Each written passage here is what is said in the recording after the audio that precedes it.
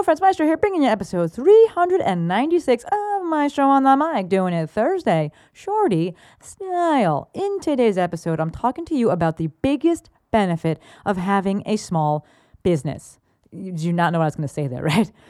And maybe there's also going to be a drinking game involved in this, but this is not about flipping the script and trying to see the positive and silver lining and, oh, this business is so small. No, this is legitimate. We have a huge benefit. We have a massive leg up as it relates to having a small business. What is it? You're just going to have to tune into the full episode to find out. But first, hey DJ, gimme that heartbeat.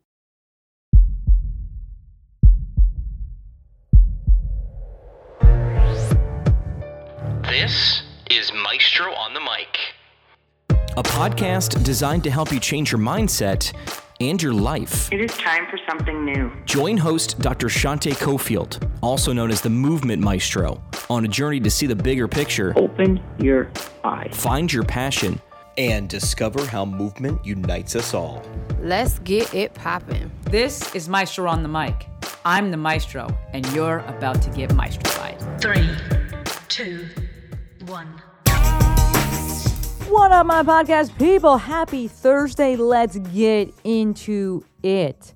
Today we are talking about the perils, let's use that word, the perils of comparing your small business to the approach that the big businesses take. Whether you're comparing the approach, whether you're trying to implement the same approach, whether you're trying to learn from these big businesses, I think that it's honestly and mostly a mistake.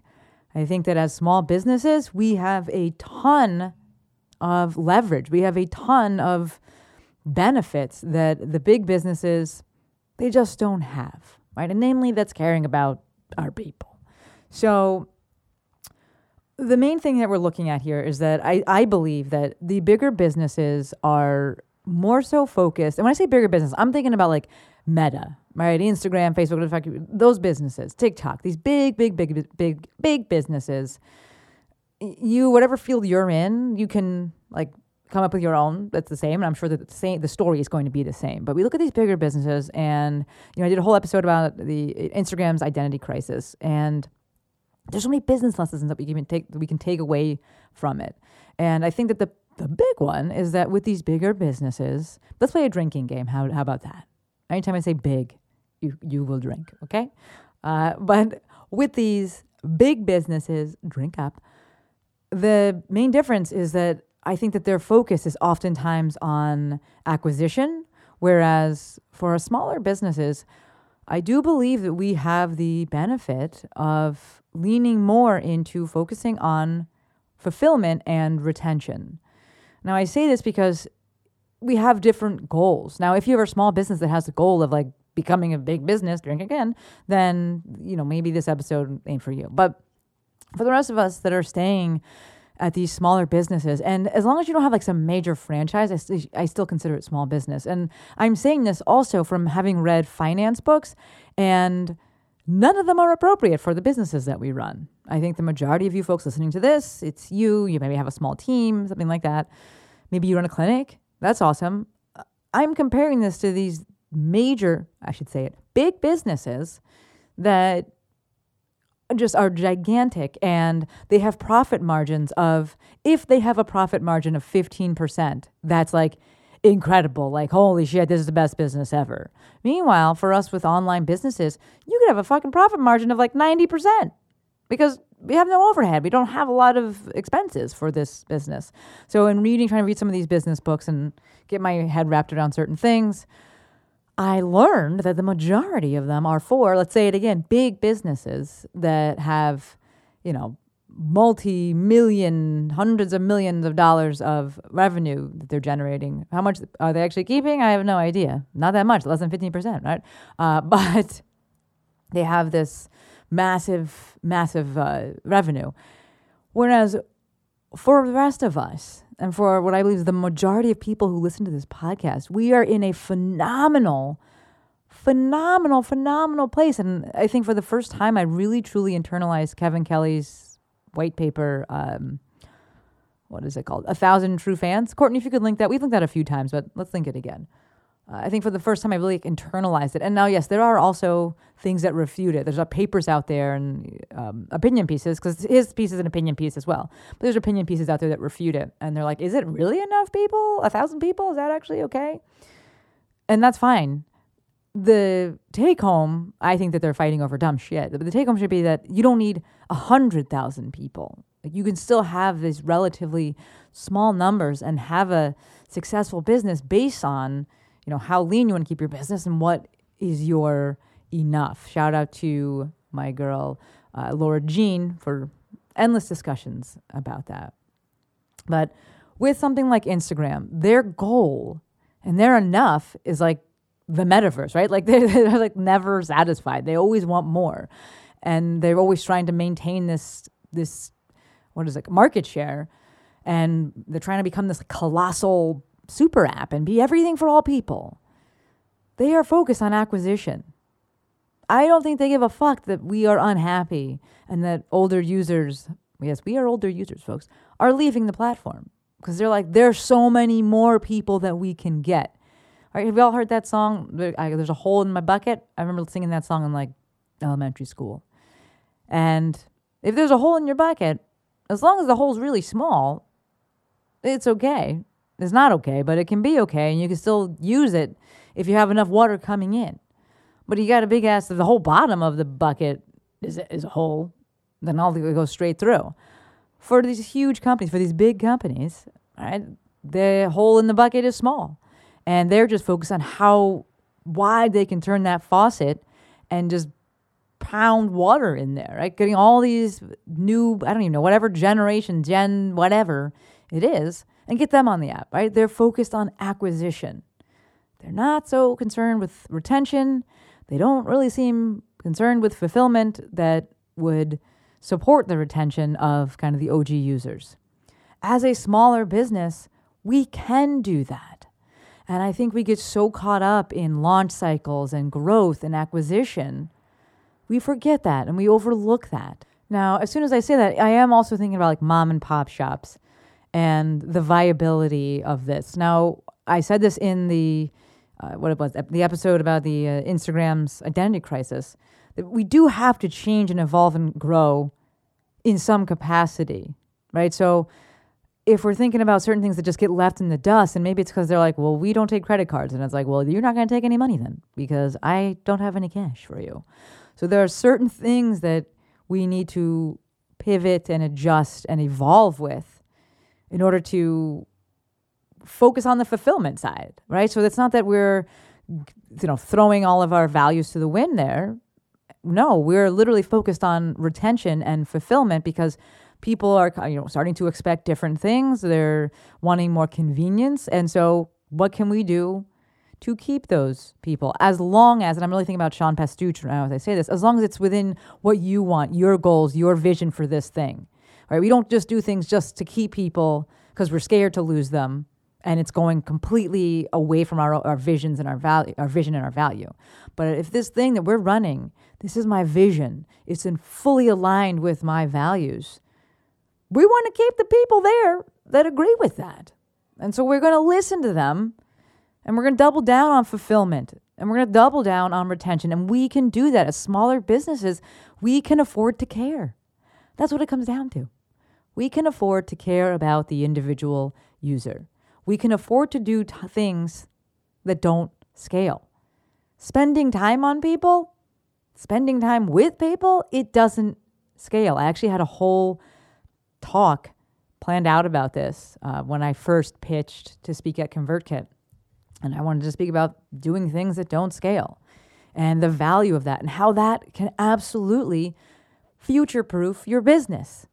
This is, every episode that I've done with James Olivia or about James Olivia and the relating skills, right? All work gets done through relating. So when we take the time to do these things and relate with other humans, we get massive work done. And you can absolutely future-proof your business. When you take the time and you listen to your people and you show up for your people and you get them the best results. It may not scale, but I firmly believe for my goals, it doesn't need to. I really am fully internalizing that, Kevin Kelly's paper of 1,000 loyal fans, or 1,000, I don't like the word loyal, 1,000 true fans.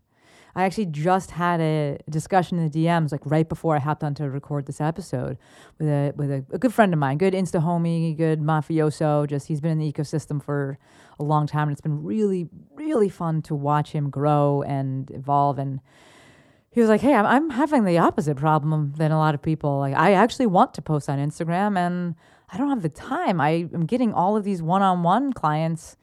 I don't know where they're coming from." And I was like, "My dude, they're coming from the work that you put in 2 years ago. They're coming from the work that you put in last year." Because this guy, he really puts his heart and soul into his work and into his people, and looking at that fulfillment piece and that retention piece, not just that acquisition piece. I did a whole, email series. I don't know how many, maybe 1 email, 2 emails, I don't know, with my girl Rachel and her fig plant. I don't even know what the fuck it is. The fig plant. And then she had this thing, she'd been watering it and taking care of it, and inside, outside, and it fell over, and all these things for like 2 years. And then there was a fig. All right, that's the whole story. I was gonna say, because the fig actually fell over and it was like, I don't know, it was like dirty or whatever. But the good part of the story, it ended, is 2 years of work. And then there's the fruit of your labors. And that's oftentimes what happens when you do these things that don't scale, when you invest in people, when you focus on retention, when you focus on fulfillment. You can have incredibly long sales cycles. So from the retention piece, you already have the sale, right? It's already been made, and you're keeping those people in. From the acquisition side of this, because we're not directly focused on acquisition, that sales cycle can be incredibly long, meaning people come into the ecosystem and maybe they don't buy for a long time. It could be a year. It could be 2 years.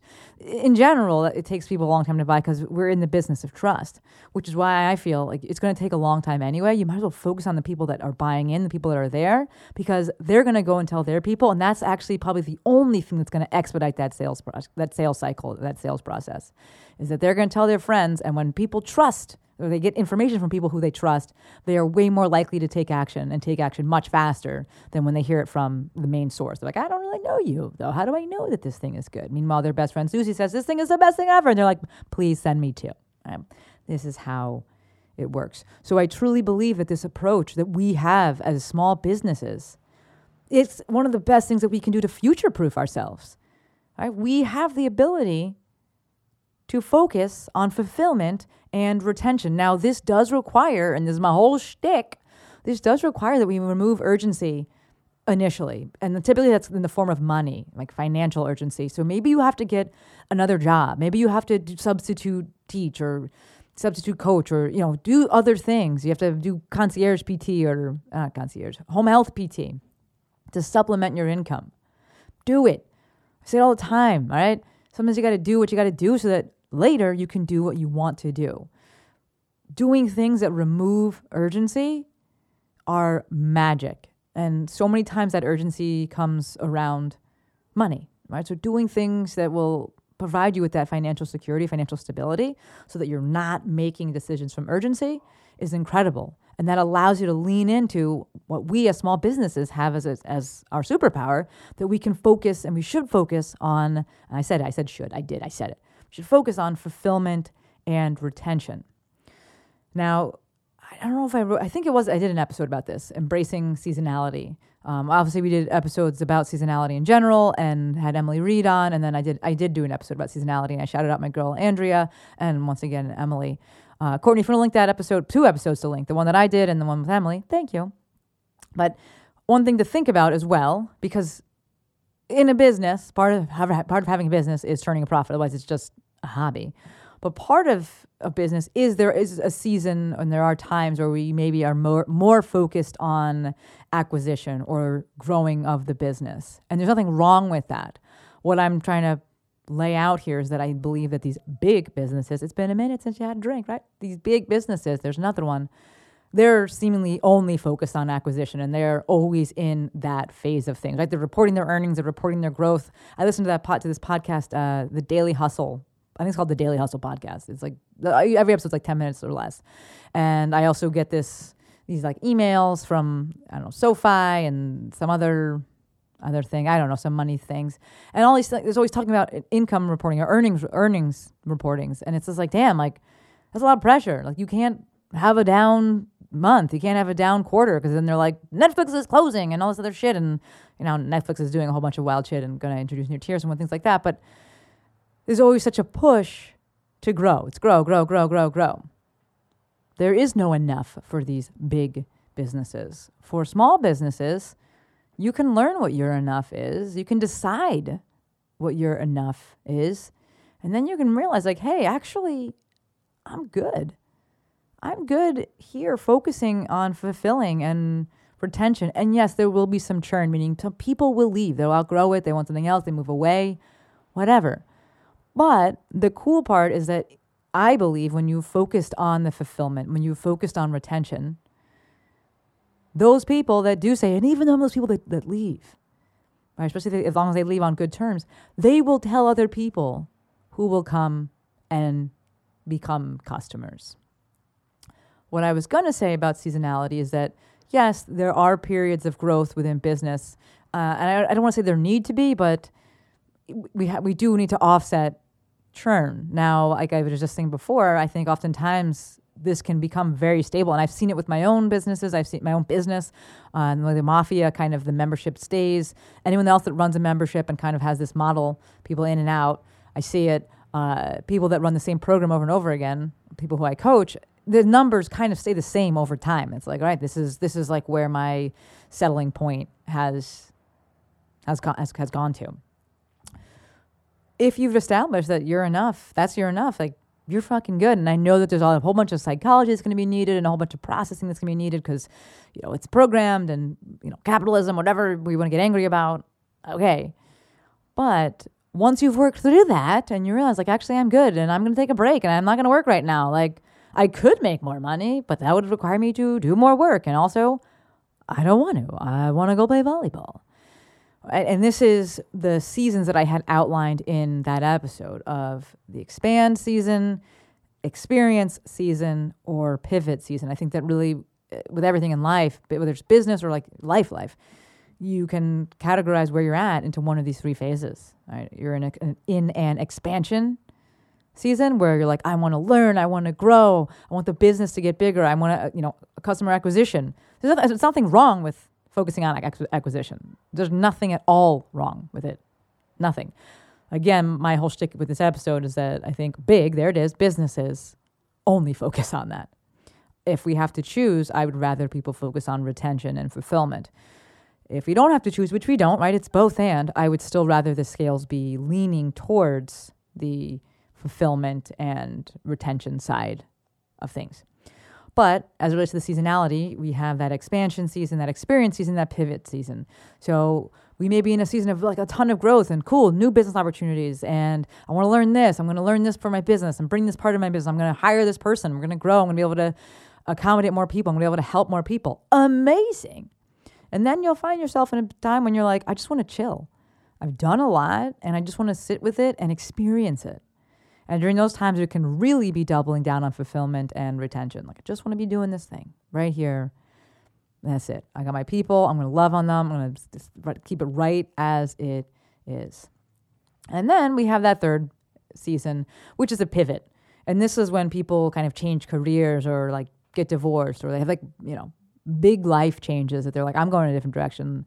COVID, I think, was a pivot for a lot of people, right? It forced a pause and people are like, I'm not doing this shit anymore. I'm changing things. And then from there, they oftentimes went into the expand period. And then from there, perhaps you go into the experience season. How long these things last, obviously it's going to be individually dependent. But the whole concept, the whole point of this episode is to highlight what I think that we as smaller businesses have as a superpower, which is we have the time and the ability to focus on fulfillment and retention.